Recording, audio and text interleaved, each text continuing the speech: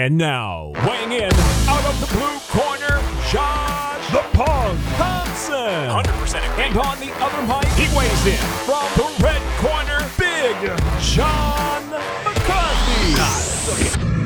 Welcome to Weighing In with Big John McCarthy and my man, John the Punk Thompson. I'm glad I got relieved of that duty right there on that spot.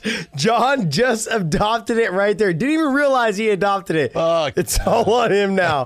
I'm done with that. I hate the introduction because this guy, Podcast Dave 1 on Twitter, but this guy drives me crazy every time. Yeah, you ruin the intro, you ruin the exit. Like, can you just do something right? I'm like, hey, my content's good though, right? He's like, yeah, whatever. He doesn't know. He's the WWE guy, so he doesn't know about our content. All right, man. Well, hey, what did we have tonight? We had fights. Thank God. Finally got fights. Thank God. All right, so you have a little bit. And good fights overall. Yes, they were. They were. You got to admit, fights. it was. The fights delivered. A lot of guys really, some guys had incredible performances. Just a very good night of fights, and it was nice to see. But strange what we knew that was going to be that way. Yeah, I actually was texting back and forth with DC, and I was like, hey, I fought in Japan, and I could hear the announcers like saying the things that they were saying, and I don't forget that. And so I was like, you asshole. So I said, DC, whatever you do, don't yell so loud. I can hear you through the TV without even like having to listen to you. Like I can hear the echo from the microphones that hang over the cage. I can hear your voice through the TV. Dude, Greg Hardy fucking said, I heard DC say I needed to check those kicks, so I started doing it. Exactly. I swear, it's almost like having like a ton of coaches on the outside because the announcers are saying something. Man, he really needs to get his back off the fence. Oh, he really needs to do this. He really needs that. He needs to dig that underhook, man. If he doesn't dig that underhook, he's not going to get out of here. All of a sudden, the underhook comes. I got to tell you, it's sometimes it definitely works for you. I fought in Japan. When I fought in Japan, my very first fight there in Pride, the guy hit me with a knee bar, and not a knee bar, but an arm bar. I wiggled out, but had there been the crowd noise, I probably would have never got out. I probably would have ended up having to tap. That's how much of a difference it makes for you here in your corner. Sure, you hear them normally, but you hear them selective. Yeah, you hear them selectively. But when when your ball's deep and someone's in your arm, like you've got to figure out a way to get out of it. All you can hear is that person's voice, and it made it so much easier in Japan, where they make no noise when things are going on. Like it's a very like golfers clap kind of thing, and then back to it. But I thought tonight it was like DC and I were talking back through text, and I was like, man, you got to be. I texted him. I said, be careful how loud you say something about one of these guys. It'll turn around and bite you in the ass. You'll run into Tony in the fucking elevator. He's gonna try to fight you. The funny part is the announce team being Joe Rogan and DC and John Anik. How many times did you hear Joe or DC or John go, oh, just off of hearing the collision? Well, that's what the referee hears in every fight. Yes. Every fight that you hear all of that, right? And that's when people go, no, you should have stopped. Dude, you have no idea how hard that guy got hit. Yeah. Okay. And you can hear it all. You see it all. And it's like, that it's funny to kind of listen to them because they're, they keep on, it's like, because they normally, even being cage side, they just don't hear it the same.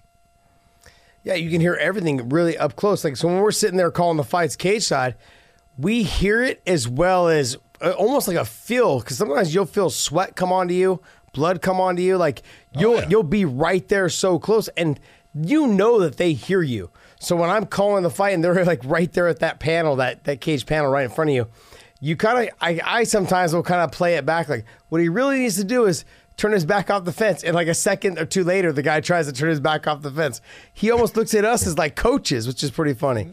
That's all right. I was excited for the whole night. I mean, basically, we had been talking about having a show tonight right after this because it is nice to have fights back, but just sports back in general. And it's funny.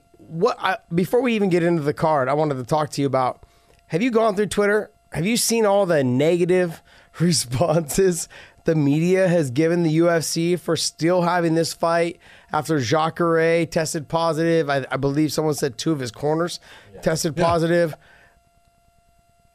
I don't quite understand what all this is about. I mean, maybe you can tell me what's your take on the fact that they still went along with the card. They still had the guys fight. What's your take on that? I thought they did the right thing. Yep. Okay, look. Let's take a look at this in a realistic fashion, okay? Realistic, you bring all of these people together into this city, and 3 of the people that you bring in test positive. Since you're testing all these people, they test positive for the virus. And if you look, they tested them twice, and they had them with mask on and then gloves on, and wanted to make sure, yes, it's not a false positive, it's a positive. He has that virus, but he's asymptomatic, meaning he doesn't even know he has it. He's not feeling bad. He may get really sick from it. He may not get really sick from it, but there's people walking all over the world that have diseases, have illnesses. And so what are we supposed to do? Stop living? Come on, man. That's ridiculous. They did the right thing. They tested people. They caught somebody that was ill with it. His corner was also ill. They took them out of the fights. They put them into a separate location. You can't ask for anything more. That's what I'm saying. It doesn't matter what they do. There's always going to be someone that's going to sit there and say, "Oh, you see, you should have done this. You should have done that. You could have done more." You can only do so much. And what they did was test people, and that test, it worked. Yeah. Jacare was known to have the virus. You're not going to fight now. We're not going to allow Uriah Hall to be around you and be close to you, because he could end up, getting the virus also. So, hey, it worked. I see no problem with anything they did. Yeah, I mean, I agree. Dana put out this thing, like, basically talking about how the media and the MMA media, if you actually put the NFL media, the Major League Baseball, the NBA media, all on the line, and if the market was to continue to stay shut down, he went on to say, like, basically, like, we're the reason why MMA media journalists have jobs. Like, if it wasn't for us, like, you guys would be the first ones to go. Because he's right. He is right. I said the same thing. I don't normally side with Dana White, but I got to tell you, I said the same exact thing. I was like, he's 100% correct. Well, what are they going to report if there's no sport? Yeah. You're kind of out of a job. And he's like, the first thing they're going to cut is you guys. I mean, that's real reality. And I said, I said something on Twitter, but I said, basically, he's telling the truth. Like, you guys are journalists, but you guys don't do any work for NBA, NFL, whatever it is. I think Ariel's getting in there a little bit as far as basketball-wise, since Toronto won the championship, but that was kind of like his foot in because he's from Canada. So in that area, how great it was for them to win it, he kind of was able to kind of get himself in. Who knows? He may end up doing other sports, but not all those guys have that type of opportunity and potential. Not at all. And the whole thing is, if you want to be that person that is looking for something to find fault in, is looking for something to blame, is looking for something to say, oh, I think this could have been done better, there's always going to be something you can find. Yeah. What good is that? You know what? You look and say, are they doing things the best that they can to take care of this problem and move forward? Yep. Yes, they are. Yep. Good job. Congratulations. Yeah, when we had originally, like you and I both, we wrote on them pretty hard during that time when they were trying to get the fights done to Apache. That was a different situation. We were balls deep in it. People, the testing, the curve wasn't going down, which is where it is now, and the testing wasn't what it is now. So when you put all those things together, the UFC is doing the best way that they can, the only way they know how to do it, and they've made some changes. Obviously, you can see DC and Joe and Anik are like, 10 feet between all three of them. It's like, and they're trying to call fights. It's hilarious. It was actually fun. I was texting DC back and forth, and I was like, how is it? He's like, wow, this is strange. I don't get it. Okay, why are they doing that when they tested John Anik, and they tested DC, and they tested Joe Rogan, and they came back negative? Well, they can sit together. What's the difference? I mean, doesn't matter. I mean, yeah, they're trying to do the social, and again, this is where they're trying to do everything they can. Okay, I don't have a problem with it, but they really didn't have to do that. They could have had those guys together. What's the difference when they're standing there for that one moment where the start of the show, they're standing instead of being as close as they normally are for a tight shot, they're kind of getting separated. I'm like, it's just not working, guys. Don't do that. Just be yourselves, man. They're trying, though. They're trying. Yeah, like I said, you're not going to fine. hear me pat them on the back too often because people call me a hater, but I'm not throwing shit. I think they did a great job tonight. Obviously, I felt like some of the fights turned into like sparring matches because there was no crowd. Some of them rose to the occasion and had dominant performances. I mean, realistically, I just felt like Michelle Waterson and Carla Esparza, that fight, I would have felt a little bit more electricity had the crowd been around. But then, like you said, they also followed a very good fight that was before that. Was it Nico Price and... Price and, God dang, Vicente Luque. So that fight was a good fight. It was, see, that's the thing. Is when I started watching that fight, I felt like they settled into like a sparring mode. But then by the end of the second, they started picking it up. The shots started landing a little bit cleaner, and there was a little bit more like force behind it. But the first round and a half, I felt like it was just a sparring match. And I don't know if that came from the crowd. Just my outside opinion. I'm just like basically speaking. The non-crowd? Yeah, the non-crowd. Like it was the lack of the crowd. I mean, yeah. I'm walking out, no energy. In the cage, no energy. Well, what's so funny is that you listen to. Yeah, it's because of you just get into a rhythm and you get into this is the way you do it. So you're listening to Joe Rogan, and he'll, Vicente Luque, ladies and gentlemen. There's no ladies and gentlemen, man. But it's because it's what he does all the time. So it's just habit. It's kind of funny, And I'm listening to Buffer. He's trying to go over the top to make it right. And, it's like, Bruce, just be you, man. Just be you, dude. Yeah, there's like except for the jacket again. Yes. Holy shit. What pillow did he steal that off of? Oh man, he has some unique style. Anyways, yeah. So what was the first fight that stood out on the card? I thought the Vicente. There was the first fight of the night was a really nice submission, beautiful work, and again, it didn't end in the submission, but I mean he was going after things, and I think the fight on the scorecard 30-24 or something like that, crazy. Sam Alvey. Was it? No, not the. Okay, that's not the first one I saw. I saw the. God dang it! What's the kid's name? I can't think. He was going against Charles Rosa. Oh, Mitchell. Mitchell, yeah, Mitchell. Very good on the feet. Damn. I mean, very good on the ground. On the ground, just nasty all over. I was like, wow, this is very impressive. His transitions, try to hit the twister. Very nice work. Very nice work. He likes that twister, man. He already got one. Yes, I think his was the second twister ever in the UFC, right? I thought it was the first. Who hit the second?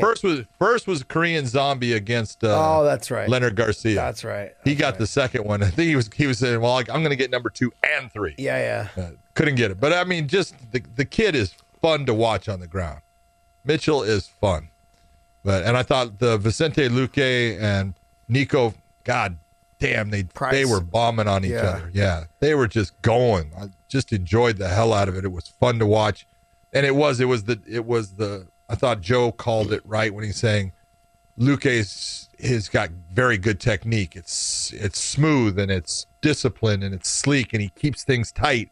And Price is just going for it. He's just a guy that I'm going to go for it. I love that about him. His eye got closed up and it was a good thing in the end that, Yeah. He was not going to do well with one eye in that fight. So really good fight.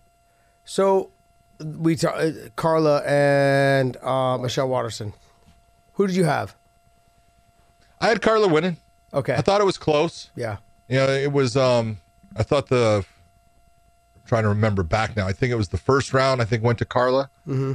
And third round I don't remember now, but I think I had it 29-28. But you had a 30-27 one way and a 30-27 the other. and Sal D'Amato had it 29-28 for Esparza. Yeah. So I don't understand either one. It was clear that Waterson won the second round. So She won the second round of that fight. I had that fight. I thought it was going to be a very good, like, tactical fight, but I also thought Michelle would use more of her sidekick, like more of her long range kicking. She didn't do that. She got up into some exchanges. Carly kept jumping in. I think that kind of threw Michelle off because she wasn't sure if she was jumping in for a takedown or if she was jumping in to throw the straight punches. So that threw her off. I think the threat of the takedown obviously changed the dynamic of the fight. I just felt that was one of the fights that wasn't a sparring match, but I'm saying we would have got more out of it had there been a crowd. Maybe. Had there been a crowd. So go ahead. You got to look and say that the Anthony Pettis Cowboy Cerrone fight. What a good fight. Amazing. I mean, they were both just going. Donald took some shots in that and just kept coming back. Man, good fight. I thought Pettis won. Yeah. But a really good performance by both guys. So that was a fun fight. I've always known that Donald's had really good grappling. He just, I think, doesn't use it as much as he normally does in a fight. And so tonight when he started using a little bit of wrestling, a little bit of grappling, I think it could have paid dividends, but he just hasn't used it for so long in a real fight. It's one thing to do it in practice. Allen Iverson, we're talking about practice. Nah. You know what I mean? It's one thing to do it in practice. It's another thing to actually get it done in the fight. And Sure it is, but you've got to do it in practice. Yes. If you ever want to get it done in the fight. Yeah. And so I wonder, like, he had easy, good takedowns. He just, when he got to that position, he had almost like he was so tense, he gave up the position right back to the feet. He did nothing. Yeah. He got the takedown, and the judges are looking when you get a takedown like he got, which is, it's just a, basic rolling down to the ground. Well, the judge is then waiting to see what you do with the position. Yeah. And he didn't do anything with it. And Anthony said that at the end of the fight. He goes, yeah, he took me down. He goes, but he couldn't do anything. Yeah. And he didn't. He didn't take one shot on the ground.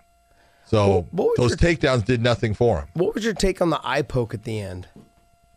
It was just missed. And Donald he absolutely was. And it's odd when you're the official, if you're the referee in that, you see a hand come out, but you see a hook. And you see the hook land, and it's the eye on the hook side that he's complaining that got poked, and it did. There's no doubt, but you didn't see that, and you saw the hook, so you're thinking, no, that was a punch, and that's what the referee was thinking. I understand, he missed it, and it's normal to miss that. Donald was being honest. He did get, he got poked, but it's just one of those. Those are the ones that are hard because you have a defensive action within an offensive that comes. It's a tough one. Sometimes you'll see it, sometimes you won't. As a ref, though, do you take into consideration who's saying it's an eye poke? Like if it's Donald, right, versus like someone who's his first fight in the UFC or wherever in a big show. Do you think like, this guy, he's been around so long. He ain't lying about this. He's someone. Sure. A fighter would never lie, Josh. Oh, yeah. You would never lie. You know what I mean? But like, they wouldn't. Come on. Like, I don't know. I just, You get to the point and says, okay, no different than Chuck Liddell fights Tito Ortiz during UFC 47. And during that fight, in the first round, Tito complained of, he poked me in the eye. And I said, nope, that was a punch. And it was. I saw it. And if you go back to the video, it's a punch. His knuckle lands in the eye socket of Tito. So Tito feels like he got poked, but he didn't. So because he feels like it doesn't mean it happened. Yeah. And you can only go with what you see. If you see it, call it. If you don't see it, you can't call it. But is Tito really on that list of people that you would believe they would feel like they got hit in the eye? I'm just asking. I want to ask, is Tito on that list? For me, Donald's on the list. You know what I mean? Yeah. When I think about guys. Well, a lot of times what you'll get is you'll get the fighter that, all of a sudden they're doing something. This guy goes, oh, like that. And this guy goes, oh, man. Because he knows. He feels it. Sorry. And so even if you didn't see it, stop, time. because you can say, I'm seeing the reaction of both. Yes, you did. Okay. So it's not always 100%. No, if you don't see it, you can't call it. You can go off of the reactions of the fighters. But if you don't see it and the reaction of the fighter is just he's going in and now he's continuing an offensive assault and that guy's saying, I got poked, you can't go with it if you didn't see it. That's probably just not fair. Probably why I'll never be a ref. I would be like, okay, cool. Cowboy, I get it. I understand. Cowboy Cerrone. Sorry, man. Legend of the sport. Fighters would never, they wouldn't get hit and hurt with a shot and go, oh, my eye. Yeah. No, they wouldn't do that. You have guys that, I don't know, I just feel like I have people in my mind that would never do that. Oh, and he's that guy. He's that guy that I was like, I agree with you. In my mind. He'd be one of those guys. He'd be that guy. Donald wouldn't cheat. He's not that guy. But, yeah, you got to do things the same every way with every fight. This is why we don't get along a whole lot. You're the ref is like the ref, and I'm the fighter perspective. Okay. Yeah, you're easy to con. That's what it is. Oh wow. What's the next fight on there? Let's get into the main card. Come on. What about Verdum and Olenek? I was wrong. I said that fight's that is a definite. It's not gonna see the third round. Oh well. That was prelims, yeah. I thought it was. Every time I say that, I jinx the hell out of the fight. Look, we've had this conversation about we don't bring up people unless they really have tested positive for steroids in the past, blah, blah, blah. I just feel like USADA has changed the game when it comes to some of the heavyweights. And I think with Verdum, he doesn't look the same. He looks slow. He doesn't look confident. Like tonight, he was taking some shots. And he took some shots. Yeah, he didn't have the same confidence when he clinched somebody, when he got in positions. He just didn't have that, and I don't know, what it's from, but he just doesn't look the same. He looked Olenek looked good. Yes, he did. Olenek was in shape. He didn't look soft like he did before. I can tell you, the dude is a bear. He's so strong. Yeah. It's incredible. His squeeze is really something, but he always gets tired, and as he was doing that, he's going after him. I said, man, he's got to finish or he's going to get tired. And he actually had some gas. He did good. 42 years old, correct? 42 years old, man. Jeez, man. 70-some fights. Tip my hat off to him. I get tired at 42 years old right now walking to the mailbox. I'm like, this is too much work. Gotta stop. Put the hands on the knees. Yeah. Exactly. I'm thinking to myself, I'm almost as bad as Podcast Dave. I thought Greg Hardy looked really good. You know what? He's maturing as a fighter. He's fighting smarter now. Mm-hmm. He was eating a lot of leg kicks there. He listened to DC, but it wasn't just him listening to DC with that. It was he started to just control the fight with his jab, using length, being smart. And he's coming along. You got to respect the guy as far as he's not been doing it very long, Josh, and he's fighting at a pretty high level. I'll take a deep breath.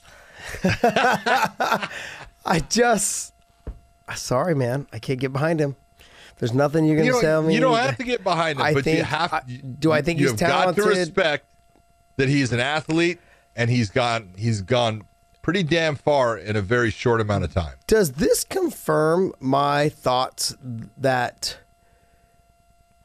it doesn't matter, from 185 to 205 to heavyweight is just watered down I think in all the combat sports, boxing, MMA, I feel like it's watered down. I feel like we're not getting the best athletes because you have a guy like him who has no real fighting experience. And here we are, 6 fights? 7 fights? Somewhere in there. We've got a 6-7 fight, guy who's fought, and he's already at almost I wouldn't say at the top. He's not DC level. No, come on. But I can almost, in my mind, I'm thinking one more fight, I could see him breaking the top 15. The top 15? I mean, in the heavyweight division, are you kidding me? I mean, it's not very you have your top 5 guys that they've been there or are there, and they kind of interchange at the 4 or 5 level. But there really isn't a whole lot. You got Stipe, you've got Ngannou, you've got the guy he fought tonight, I don't even want to say his name because it's Rosenstruck him. So you got 3 of those guys, along with DC. So you have 4 people, at the top. Who else is beyond those guys? I mean, really, it's Ngannou, it's Stipe and DC. Then it's like we just saw tonight that Struck or whatever he's not really close to that upper echelon of guys. We just saw that tonight. I mean, I know things can happen in a fight, but remember what I said about that fight. All it takes for Ngannou is one, and that's why you got to go with him. For me, I always thought it would be the speed outside of the power. It's who can get to the chin first. If you guys mutually have the same amount of power, which you and I both agree, Ngannou had more power and is actually faster on the delivery, well, then I don't understand how this fight was going to go past the first 2 minutes. A problem. Yeah, you might have a problem here. Realistically, yes, you have a serious problem. And we saw it tonight. It was boom, done. And I think he hit him 3-4 more times. He actually missed a couple, but he actually accumulated like another 2 or 3 strikes once the fight hit the ground before the ref got there. The speed and the power was there. He hit that left hook that put him on his ass, and he landed one good shot when he was on the ground, and he was out. Yeah. It didn't matter what he did at that point. Yeah. Just the speed and the power was there. It was one of those don't blink, because I walked into the studio here, and then I walked out to see some friends, and it was like, no, oh shit. I was like, oh no. I was like, good thing for the replay. Good thing for the replay. So, but I kind of figured it would go that way. Both of us thought, Yeah. So the next fight was Dom, right? Jeremy Stevens and Kattar. Let's talk about Calvin Kattar versus Kattar. Jeremy Stevens. Go ahead and cry. I know. It's okay. You can cry. I am. I'm upset. I'm a Stevens fan, 100%. And okay, let's talk about the weight. Let's talk about I called you yesterday and said, "Hey, yes, you did." I said, "What's your take? I want to know. What do you think? Do you think that because he helped Dom so much that he kind of neglected his own training and just really didn't do all the things that he needed to do because he was working with Dom so much?" Because Dom told you no, and you said no. And I said, or he ended up getting injured like probably 2-3 weeks ago and hasn't been able to really do a whole lot of cardio. You said, and I told you no. You said, and we talked about this, and I said, I don't see Jeremy doing that. But then as you iterated earlier, like fighters don't lie, really, Josh? And so I don't see in my mind, I don't see Jeremy Stevens saying, you know what? This guy's really good on the feet. I'm going to keep this fight on the feet. I want to carry that extra couple pounds without having to put my body through it, make him make the weight, and then I come out and didn't have to really go through the last 5 pounds or 4.5 pounds.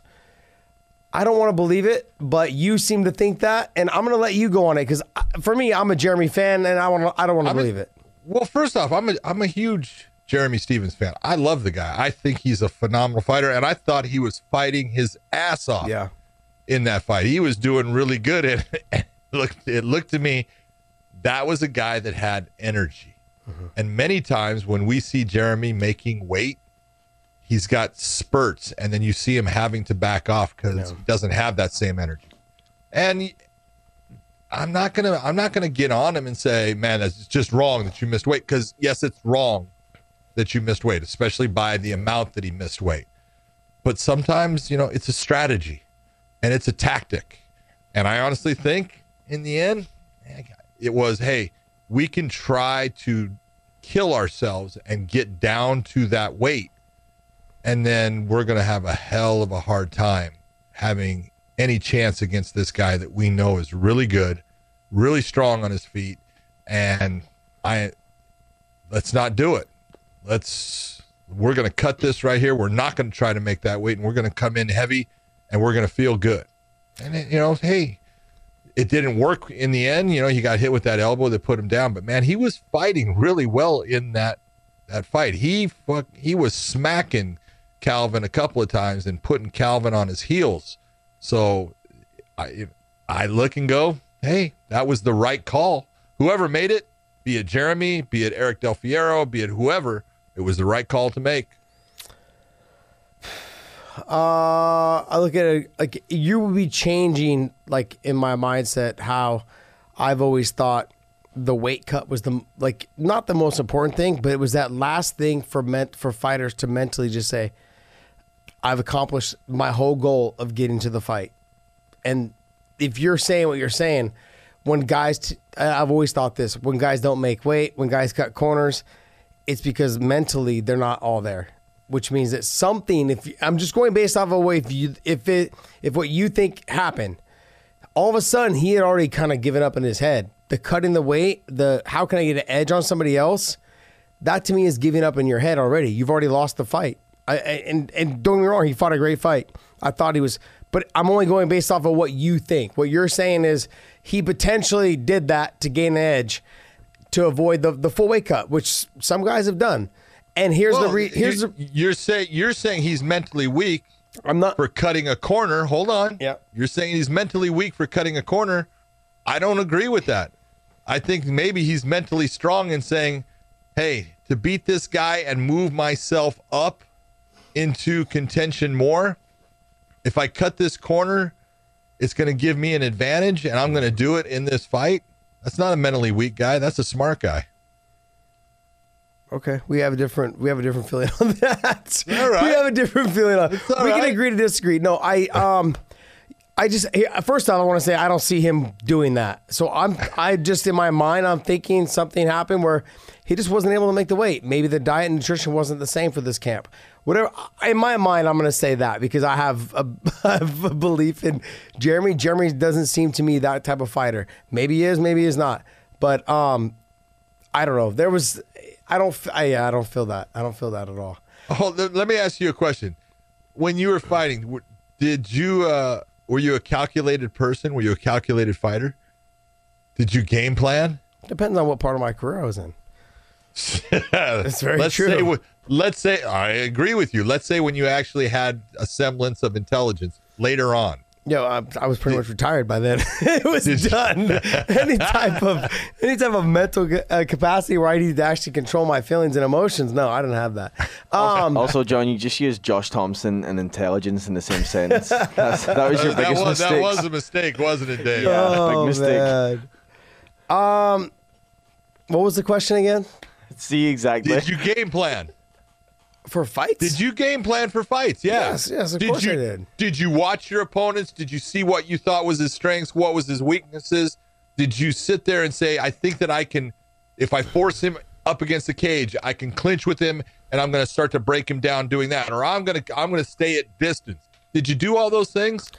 Wait a second. I see where you're going with this, but before you're trying to trap me into something that's not there. The reality is yes, I did do all those game plans, but I never cut a corner and basically not making weight. And I don't believe Jeremy did that because you were not a guy that dropped a ton of weight. I agree. So the weight cut for you was, it's tough, but I can make it every time. And so you always made it because you felt like that was your responsibility. And I agree with you. It is your responsibility. Every fighter's responsibility? I agree with you. It is your responsibility. That's what I said. But sometimes guys get to a point they go, I think if I cut this corner and take this and make it an advantage, it'll work for me. That's called game planning. Look, the reason why I'm only going to agree with you, I don't think he did it, but I'm saying I'm going to agree with you that it is game planning. But there are guys that I've worked with before in the past that haven't. OJ did it either. if the glove doesn't fit, you must have quit.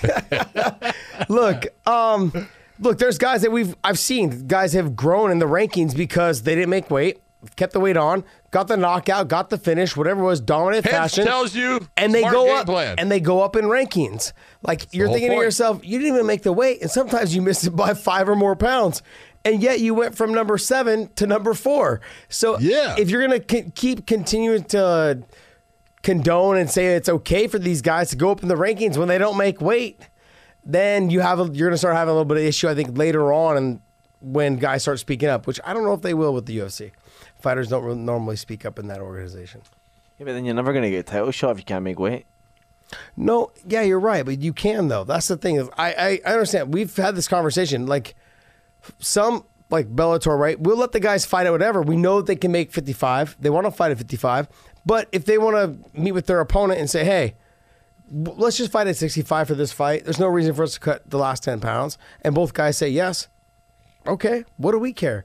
As a promotion, what do you care? You're not fighting for the title. We don't care. But then aren't they putting themselves in a situation like TJ Dillashaw, where when they actually need to cut the weight to get to the title fight that they want to fight for, they're at a disadvantage because they're doing that weight cut for the first time or for the first time in a long time or whatever. But the thing is, he should have never been cut into that weight class. We established that when we did our interview with Dwayne Ludwig.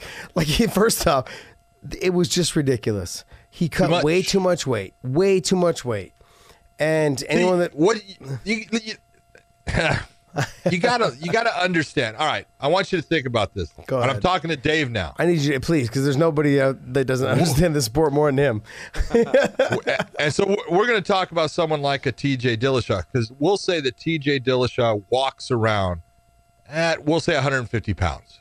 Okay, that's about what he walks around at. Okay, so he's 150 pounds. So he goes and he does a body fat test that basically comes back where it says, hey, you've got 6% body fat, and your muscle and your skeletal frame, all of this with tendons and everything, you weigh in, that weighs at, we'll say 132 pounds. Okay? Mm-hmm. That's 132 pounds. So you're talking about 18 pounds of fat and other things that are in your body. So what it's telling you when you have that 132 pounds and you're trying to make a 125 pound body weight is you have to lose actual muscle to even get there. And you're always going to have fat in your body. Fat surrounds your organs. It protects your organs. So when you have basically 5% body fat, you're basically at 0. So it's unhealthy. If you look and say, you've got this number, your solid body mass is 132 pounds, and you want to fight at 125. That means you've got to lose 7 pounds of solid body mass for you to even make that weight. On top of the fats that's there that you're going to need some of that anyway, so it's actually more. That's why you look and there's guys that do these things, and TJ did that, and you look and you go, you're crazy. You're losing actual solid body mass to try to make a weight, and it's going to kill your performance. I fought Keith Yamamoto in Japan on 2 weeks, or not Japan, but in Hawaii on 2 weeks' notice. And I had to cut to 143 to fight him. So I cut to 143. I was walking around 170. And it took me to get down to that weight. I lost a ton of muscle. So it took me probably about another 2 months to put the muscle back on because I had lost so much muscle in two and a half weeks. So it's not beneficial. Even if TJ would have won that fight, he wouldn't have been able to get back up to his normal walking around weight, the proper way, for him to have good performances at 135. And if he was to try and basically continue to fight at 25, it would have wrecked his body. So I have no idea why he was trying to get there. It's just one of those things. But why not go to 45? Yeah, but why not go to 45 then? So it just was one of those. I think he just put his foot in his mouth, started speaking, didn't realize where it was going to lead him, and he ended up doing something he shouldn't have done. So, yeah. Dave's over there cringing. What other fights were on the card? All right, so you guys already covered Ngannou and Rosenstruck, right? Yep. So then we got to Henry Cejudo versus Dominic Cruz for the most controversial stoppage of the night. The last couple days, I've been back and forth with John, just so you guys know, because John's going to fill you guys in a sec. I got to tell you, man, Dom's one of those guys, and I feel like this way about Pedro Cavallo as well. And you and I were talking about this. You walk up to them, and you're thinking to yourself, there's no way that Dom's beating Henry. There's no way. Like, Henry's faster. Henry's got better wrestling. Like, there's just no way.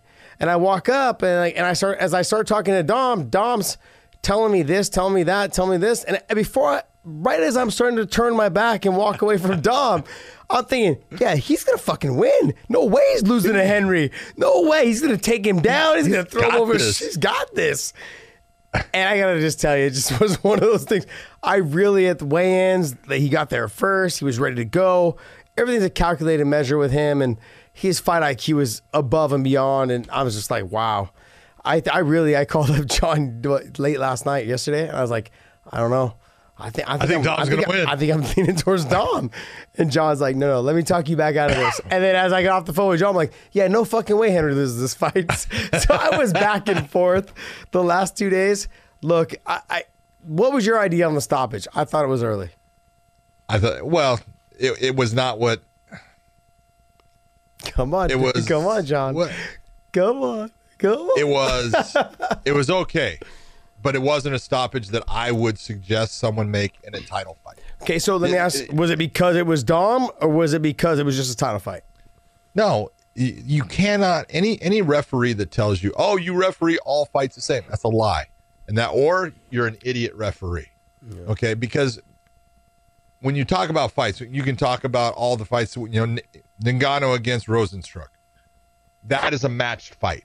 Sean Shelby matches that fight up. Now, he matches up the Dom Cruz versus Henry Cejudo, but that's a championship fight. Mm-hmm. All right? Meaning that Dom, being the challenger, has done certain things to work his way into a position to be the challenger for that title. And what has Dom done? It's not what he's done lately. It's what he's done throughout a career that got him that ability to say, hey, I have done things that have put me in a position to go for this title. You know that when you go for the title, there's serious ramifications that come with that title fight. You have a chance to drastically change your life with a win. You get that title, big changes in the amount of money and the way the money comes, and in all kinds of other things that come with it and sponsors that come with it. There's a huge change that happens when you win that title. So as the referee, I'm not saying that, your number one thing there is the health and safety of the fighter. So when you're looking and saying, did Dom get knocked on his ass? Yes, he ate a huge knee. All right. He was hurt. And then he took a lot of shots. And so Keith Peterson is saying, hey, I'm not going to let you go in and take any more. You show me that you can't stop these. You're not trying to stop them. But sometimes you, as a fighter, they have to make a choice. My choice is to try to hide and stop that from hitting me, or I'm going to put my hands in a place to get myself into a better position. Dom made the choice of, I'm going to put my hands and try to get myself up. And we say it, if I'm teaching, look, there's many times you want to stop a fight, but you can't, because you've got to let that guy swim into very deep waters. Yes, sometimes the water is going to go over his head. Sometimes you're going to see air bubbles coming out. But in that fight, it's different than having that same fight as far as the way you're going to ref it. Doing a regional fight, that's a good stoppage. Doing a world title fight, I personally feel you just got to let him go a little bit farther. You got to let him go. You got to give him everything that you can give him, so he has that chance of coming back in this situation. He might, and he might not. Yeah. But you got to give him everything that you can give him. So not horrible, but would I have liked to see it go a little bit more? Sure, but it's just the way it is. Do you, as a ref and even judge, do you take into consideration who the person is first? Have they ever been finished? How many times have they been knocked out? Sure. If they were the champion before, or if they are the champion currently? Why would you take knowledge and throw it to the side? No idea, but sometimes refs do that. I don't know. Whoa! No, I want to know, is that something you take into consideration? And as well, do you take into consideration the weight class? If you take unanswered blows like you do against a heavyweight, do you take that into consideration versus a person at 125, 135? The power doesn't seem to be there. Smaller guys tend to work out of those type of situations a lot easier than huge, big guys. More. Yeah, because they're taking big shots. Yes. You take that into consideration, the weight class style? Okay, just wanted to know. You take everything that you can. You take into consideration. Who is that person? What have they done in the past? How have they recovered when they've been hurt? Look at, I had Dom get hurt by Cody Garbrandt multiple times in that fight. I let him work his way out of all of them. Why? He proved in the past that he recovers fast, that he's able to, come back and do things. So You've got to take all of that information and use it, because that's what's going to usually bring you about the best resolution. I guess the next question is like as far as where I'm at right now, from where I'm sitting, looking on the outside, looking in to Dom, like, where do you go? Do you take another 3 years off at 35, 36? Oh, you cannot. Like, what do you do? Cannot. Do you fight again and be like, hey, I'm on the shelf now for the next title shot? Like, I mean, like, I know a lot of it has to do with the conversation between Dom and Dana to figure out what they're going to do with him. But I've always said this, and I will continue to say this. There comes a threshold, like what happened to Tony tonight, and we're going to get into that, is that when you hit that stage where you were supposed to fight for the real title the whole time, this and that, when it wasn't going his way after the third round, I think in his mind, it was started setting in. Like, fuck, what's going on? I can't believe this is happening to me. Like, those are all things in his mind, I think, that are going on at that moment in rounds 4 and 5. Sure, like, they are. I'm down. You and I were texting. You said you had him down 2-1 going into the 4th, and down 3-1 going into the 5th. Yeah, and so for sure he was losing the 5th. Yeah. 10-8. So when all that happened, I think as a fighter, I've seen that. Like, you know, that I was supposed to fight Pettis for the title, didn't fight him, fought Benson. I didn't think that in that process, but when I tore the ligaments in my wrist and my thumb, that's what happened in my mind. Like, shit. Like, this, it's changed. Everything's different. This is not the fight that I had planned on fighting. And I felt like Tony, as he got behind, he had a very similar situation where it wasn't going his way. And I felt like there was no coaching to get him to change the game plan. It was, let's keep trying to exchange punches. Nothing changed. Nothing changed. And I don't know if that's because that's his mentality and what he does. Like, I can do this fight anywhere, but nothing changed. I don't recall him really even shooting takedowns. And I'm thinking to myself, you're so good on the ground. I'm not saying you need to waste a ton of energy, but do your dirty boxing in that area. And it was never there. It was one of those situations where it just never came about. And it's like quicksand. As he started falling behind more, it just started piling up, and he just couldn't get out of it. And just led more shots, no head movement. And as you're getting hit, you think you're not slowing down, but you're slowing down. Your pace is slowing down, just not in your footwork, but the way your hands get released, the way your kicks get released. The more you get hit, the slower it all comes off of your normal reactions. You. Yeah, everything. Yeah. And it just built up, and I think as it started, it was like a snowball effect. By the end of the third round, he was like, this is not going the way I thought it was going to go. All right, let's go back to Cejudo and Dom, though, because Cejudo was fighting a really good fight. He was fighting really smart, very controlled, no emotion, just taking all that exaggerated footwork and lateral movement that Dominic does and waiting on it at times. He's landing some big shots on Dom. The leg kicks he was landing were solid, really sharp. Now, all that stuff, he wins the fight and says he's retiring. Someone kept. We were all here. I didn't hear him. Do you say believe that. him? No. He's not retiring. You know what he's doing. He's money ploy, baby. Money ploy. Hello, Let's baby. go. He's telling Dana, Pay up, baby. I'm going to retire here because you're not paying me what I want. Smart move. Yeah, I mean, here's the thing, though. He's champion. He's not going anywhere. So they're going to sit him on the sideline until he's willing to sign for what they're willing to pay him.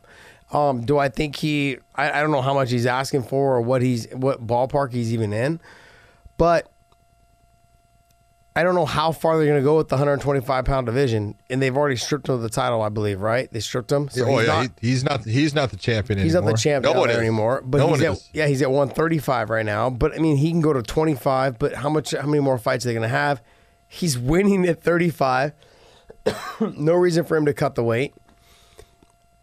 I mean, he can do whatever he wants.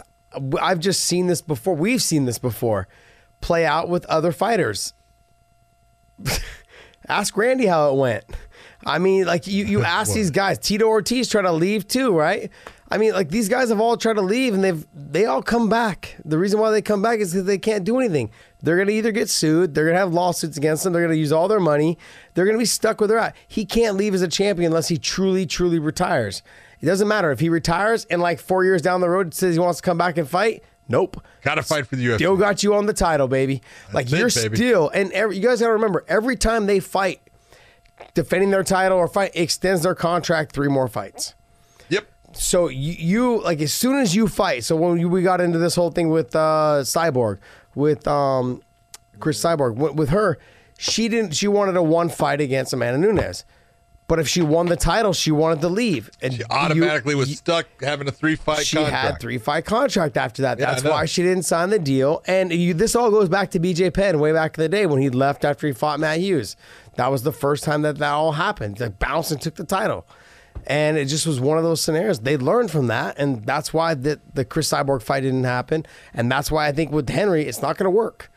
You either want to fight or you don't. And you want to fight when you're in your prime, buddy. What is he, 31?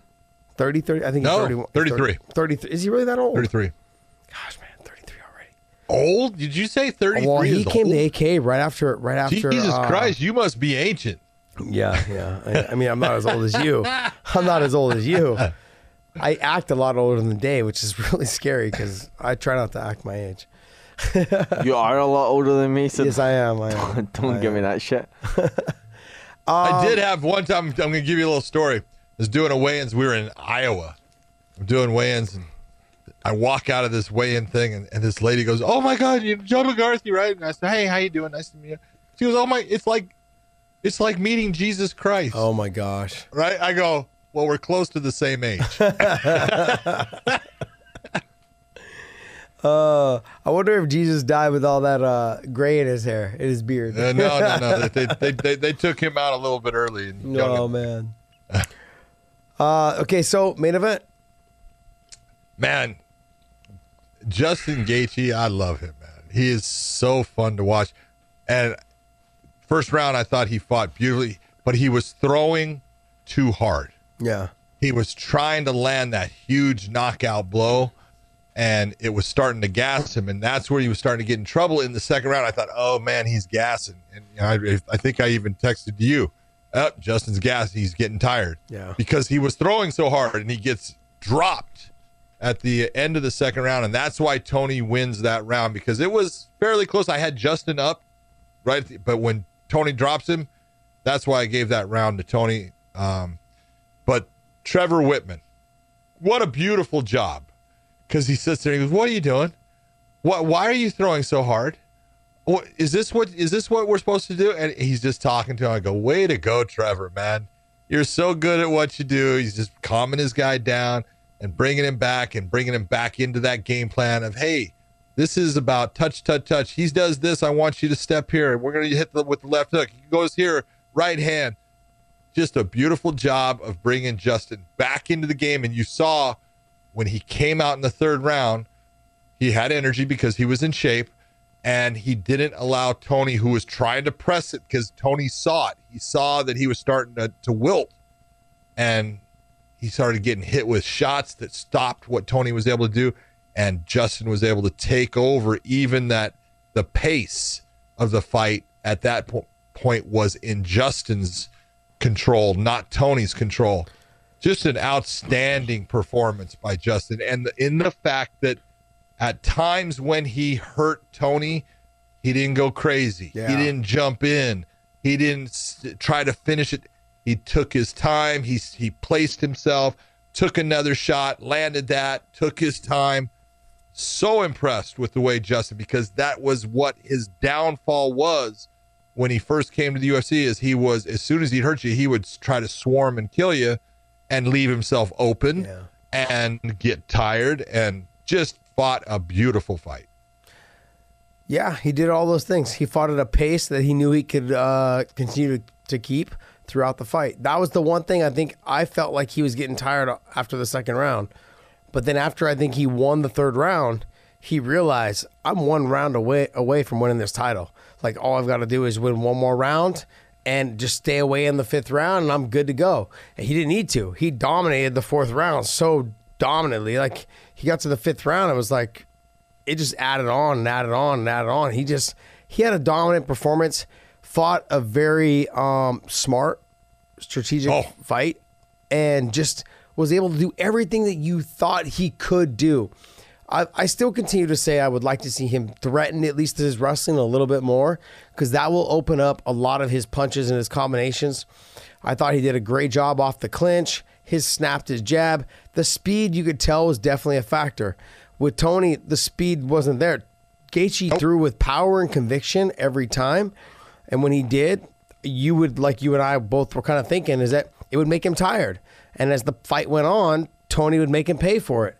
But the problem was the speed and the power that he was throwing with conviction was landing. So it was taking more out of Tony than it was out of Gaethje. And it was after time. Yeah, it landed. Just and that landed. just wears you out. Yeah.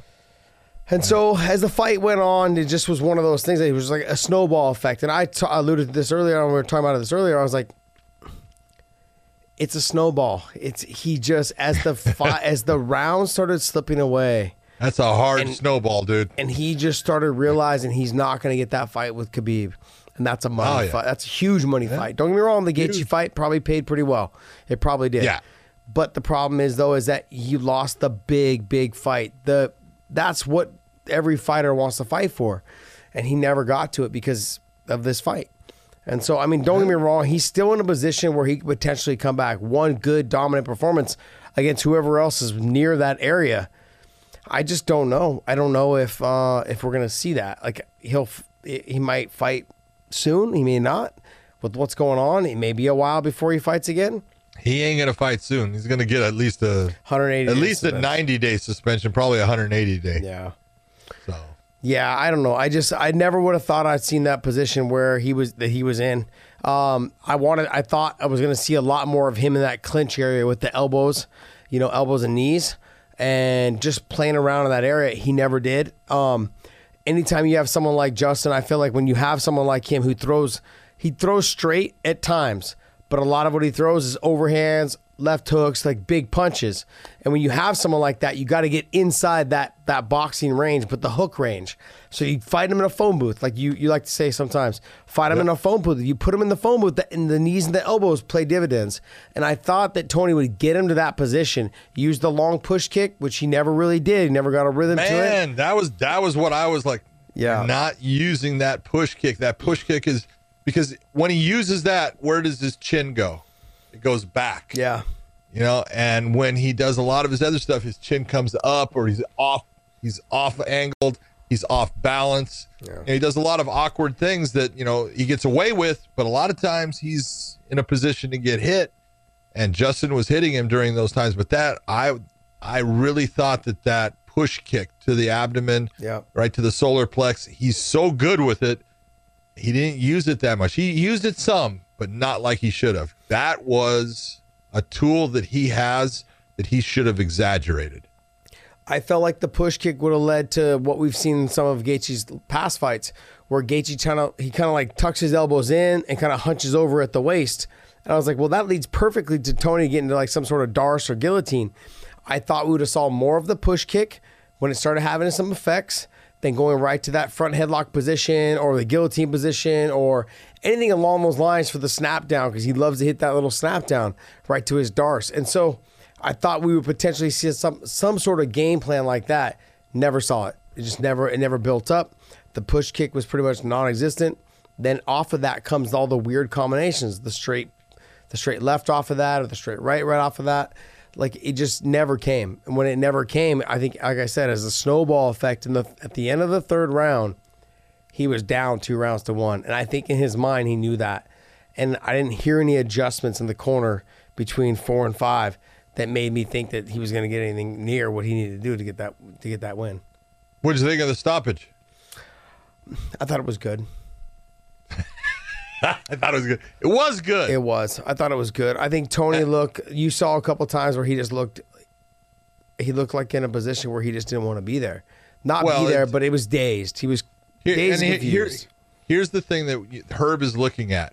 Herb's not a dummy. He's sitting there and he's going, look, I believe that Justin is up 3-1. Yeah. This is the 5th round. Okay. And he's probably winning this at, he's at least winning at 10-9, probably 10-8. And so is there any way for Tony to win on the cards? No, there's no way for Tony to win on the cards. All right, does he have a puncher's chance anymore? No. All he is a punching bag. All right, does he have a submitter's chance? No, because we've gone 24 minutes or so and he hasn't locked up one thing, hasn't really tried for one thing. He had an Imanari roll that was just ridiculous because he was out of position to do it. Wasn't even the right time to do it. He doesn't even have a submitter's chance. Okay, so I now have a guy who's turning away from the fight and is actually shaking his head and acting in a way that telling me he's going to get knocked out. Do I need to see the final nail in the coffin to stop this fight? No, I don't. I'm stopping the fight, and that was a really good stop by Herb Dean. Yep. No, wow. I can't disagree. What? I said, wow, just changed my mind. Oh, I thought it was a great stop. I thought it was good because when you see someone stop and look like which way they're at, like which way am I facing, looking for their opponent. That's just the fighter in them that's doing that. Like, but the reality is they're not there. And so he took some clean shots throughout the fight and just was accumulating as it went on and went on. So I thought it was a good stop. I mean, I hated to see it because I really wanted to see the Khabib and Tony fight because those two guys match up so well. I guess I'll ask you the question. Now that we know it's Gaethje and Khabib, how do you see it? I told you, I think that Gaethje presents problems for Khabib because of his wrestling and his wrestling background and the fact that leg kick, his leg kicks are good and he's very good at keeping people from taking him down. Now, I'm not saying that Khabib can't take him down. Khabib can take him down. But can he keep him down? I don't know. We'll see. In the stand-up, I think Gaethje's got the advantage. No doubt about it. I think he hits harder than Khabib. I think he hits from better angles. His leg kicks are better. And on the ground, Khabib's got the advantage. But Khabib's got to get it there, and it's not going to be an easy task to get it there. He can do it, but he's got to do it multiple times in the fight. Go ahead. Talk about your boy. Oh, man. I think you just sold everybody that was listening to Bill Gold, a bill of goods. I just don't see it. I don't see it, man. Okay. Do I think he has the power? Yes. And all I heard from guys like Brendan Schaub and Rogan and all these other guys is everybody that covers MMA is that Khabib had no shot on the feet had the fight stayed on the feet against Conor. Well, I just feel like when people have to continuously worry about a takedown that's so on point like Khabib's, they don't release their hands. Their hands are stuck at their elbows are stuck at their hips, and they're not trying to block their punches as much as they're trying to defend the takedown. And that opens up, and we saw it with Conor. I went back and forth with Schaub for I don't know how long. Oh man, if he fights the way he fought Ali Quinta, Conor McGregor's gonna knock him out, blah, blah, blah. I said, look, the guy's so afraid of getting taken down, which Gaethje will be afraid of that. And no, is he a good wrestler? Yes, he's a good wrestler. Go ahead. I'm listening. He should. I should say this. He should be afraid. Gaethje should be afraid of the takedown, which he will be. And I think. Why are you going to be afraid of something? I have seen. Okay, what do you mean? Why would he be afraid? He can't stop it. When you can't stop something, you start to worry about it. I don't think Gaethje has any success of stopping Khabib's takedown. Okay. I think he might stop one or two based off the setup or whatever the position is. I'll give Brendan Schaub some credit here. He pulled out the right name. He pulled out Al Iaquinta. Yes. Because Al Iaquinta had some success with Khabib, didn't he? Yeah. Well, what's your idea of success? Hold on. I'm not saying his opponent changed 7 times that week and had to fight Al Iaquinta, who's what, 5'7", 5'8", different style fight for the whole thing. I mean, I get it, but I like where we're going. Go ahead, let's get this rolling. Who's a better wrestler, Al Iaquinta or Justin Gaethje? It's not close. No, stop. Let's just say it's Gaethje, but height and being able to get underneath someone and get into the legs and the takedown is completely different. Yes, it is. Okay. So Gaethje's a better wrestler. Who's got more power, Al Iaquinta or Justin Gaethje? Oh, Gaethje for sure. Okay. So who's faster, Al Iaquinta or Justin Gaethje? Ooh. Justin Gaethje. I wouldn't say by much. I like though. Al. I wouldn't Al's say a by. good, tough I wouldn't say fighter, by man. much though. I wouldn't say by much. So you've got a very good comparison in that, yeah, he's fought someone similar to Gaethje, but I don't think that he's going to take Gaethje down easily. I'm not saying he's not going to take him down. He can take him down, but you're trying to compare Conor to Justin, and Conor is a guy that has learned wrestling in a jiu-jitsu gym. Mm-hmm. He's learned wrestling by working on his MMA wrestling. Okay? Gaethje has a background in wrestling as a Division I wrestler.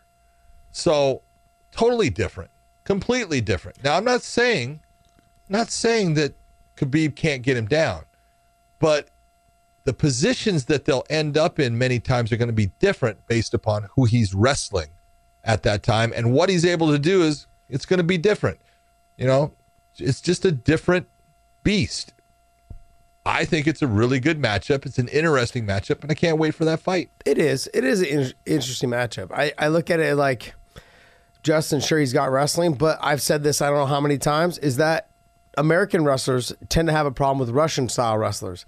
There's a different style of just wrestling, just in general. You're absolutely right. The relaxation, the idea of doing it from the time they were 3, 4, and 5 years old, all the way on up. And then you add the idea of Sambo mixed in, a little bit of jiu-jitsu, a little bit of judo, a little bit of this wrestling that could be potentially, everyone's just seen him do the double legs because he can outpower people when it comes to that type of situation.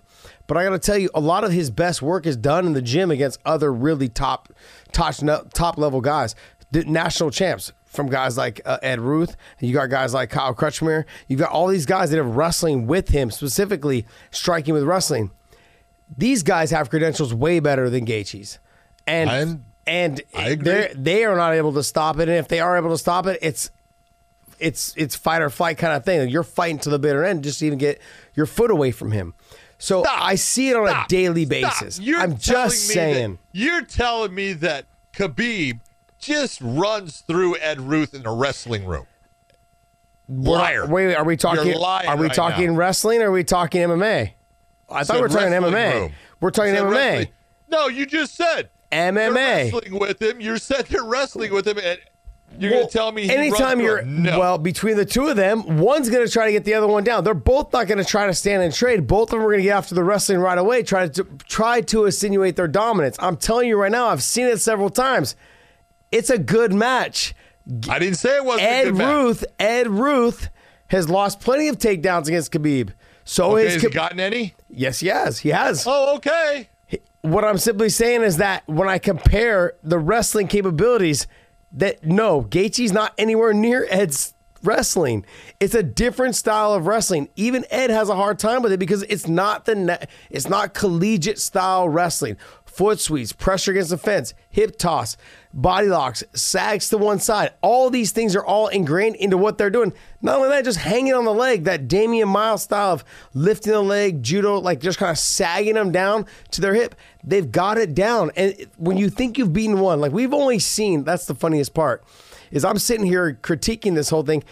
We really have only seen his double leg. There's been a couple little hip toss where he hooks over the glove and then like kind of hip tosses you off the fence. I'm telling you right now, there's chains of takedowns against the fence that no one's even seen in that cage. And to think that Justin's going to be able to stop it? No. Does he have a chance? He's got a puncher chance. I said tonight he had a puncher chance. He actually outboxed Tony all the way around and fought a very, very smart fight.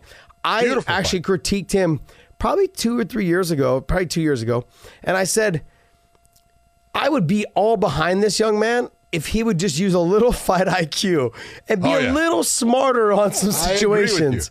And he got on me a little bit on Twitter, and I was like, look, man, I love how you fight. I like to see you fight for another 10 years, not like 3 or 4 more years.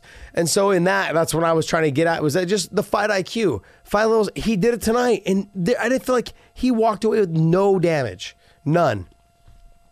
Well, a little bit of damage. Second round, we got damage, but you're right. This was the fight you're looking for to say, man, you actually fought smart. You took your time. You listened. you did things right.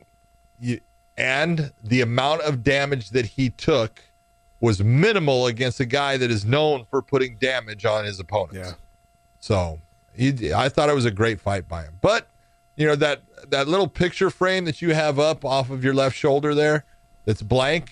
No, left shoulder. Jesus Christ, man. I wasn't sure if you were trying to be. Do you even know what your left is? My God, you see that picture frame? I want to see Khabib there. Okay, I want to picture Khabib, and I want you doing the bow down because we got to make this right, dude. Wow. Wow. Look, I don't see it happening. I don't see Justin beating him. I think that I don't think he poses more of a threat than Tony did. I don't see stylistically, like the MMA math for me. I feel like it doesn't favor Justin at all. The opportunity is here for him now to see if he can get it done. I mean, I think just overall what I've seen from Khabib against DC, against Rockhold, against other guys that are in those type of weight classes. I've seen him fight and spar with Frank Munoz, who's a good kickboxer from, I want to say, Spain. Anyways, these guys, I mean, I've seen him do really well against big guys. And to think that guy that's 155 pounds, 175, 180, I just don't see it. I don't see it. The takedowns, I've seen him take top-level guys down. I'm just thinking to myself, and they can't get up.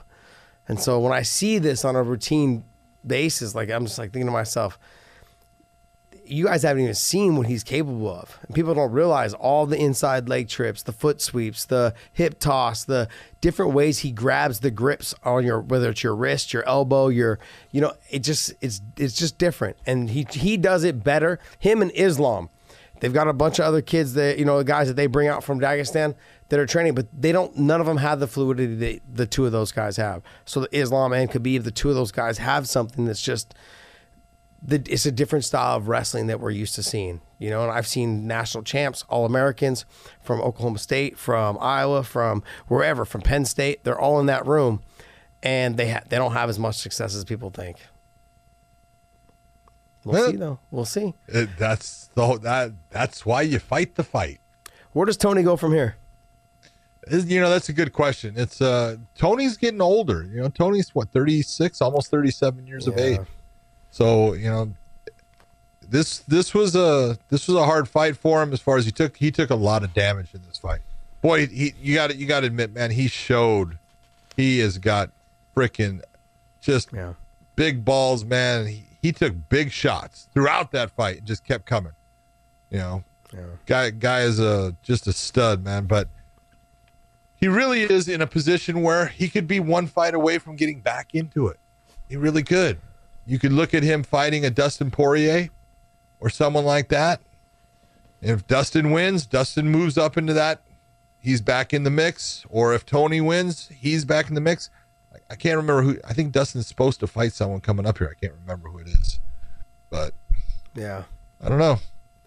It'll be interesting to see who they put him against. It's a tough situation to put him in. Almost like I feel like with them, they're going to put him against a young up-and-comer, whether it's Dustin or somebody else who's a little bit younger, that they can try to match him up against. But it's a shitty situation for him to be in. I can tell you that. Horrible. But, this is a choice. And, he had the choice to say, no, I'm going to wait for Khabib. He had that choice. Yeah. Maybe. Well, at least we think he had the choice. How's that? That's true. All right, my man. Well, hey, we got fights now. We're happy about that. Thank God. Happy about that. And then after we have fights, there's another card on what, Wednesday? 2 days. Wednesday. Sorry about that. Yeah, Wednesday. Good card. You got virus on your chest there. I know. And you're coughing. I know. You have a fever?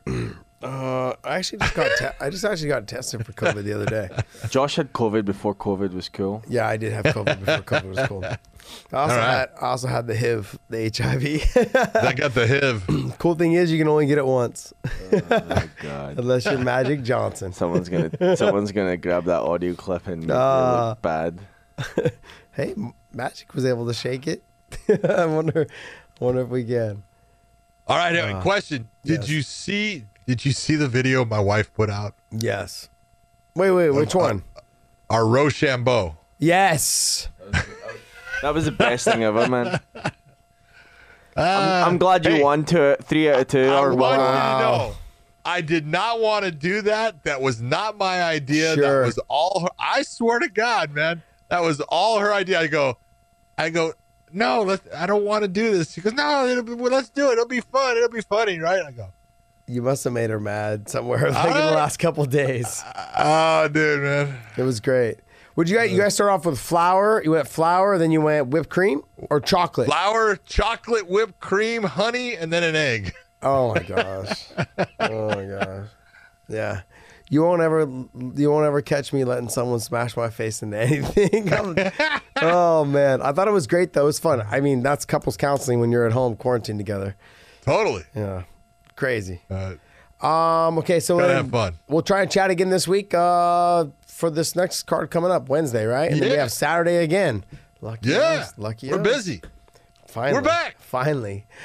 All right, guys. Hey, make sure you guys hit the subscribe button. YouTube, SoundCloud, Google Play, Spotify, Stitcher, all of them. Make sure you guys go there. Hit the subscribe button as well.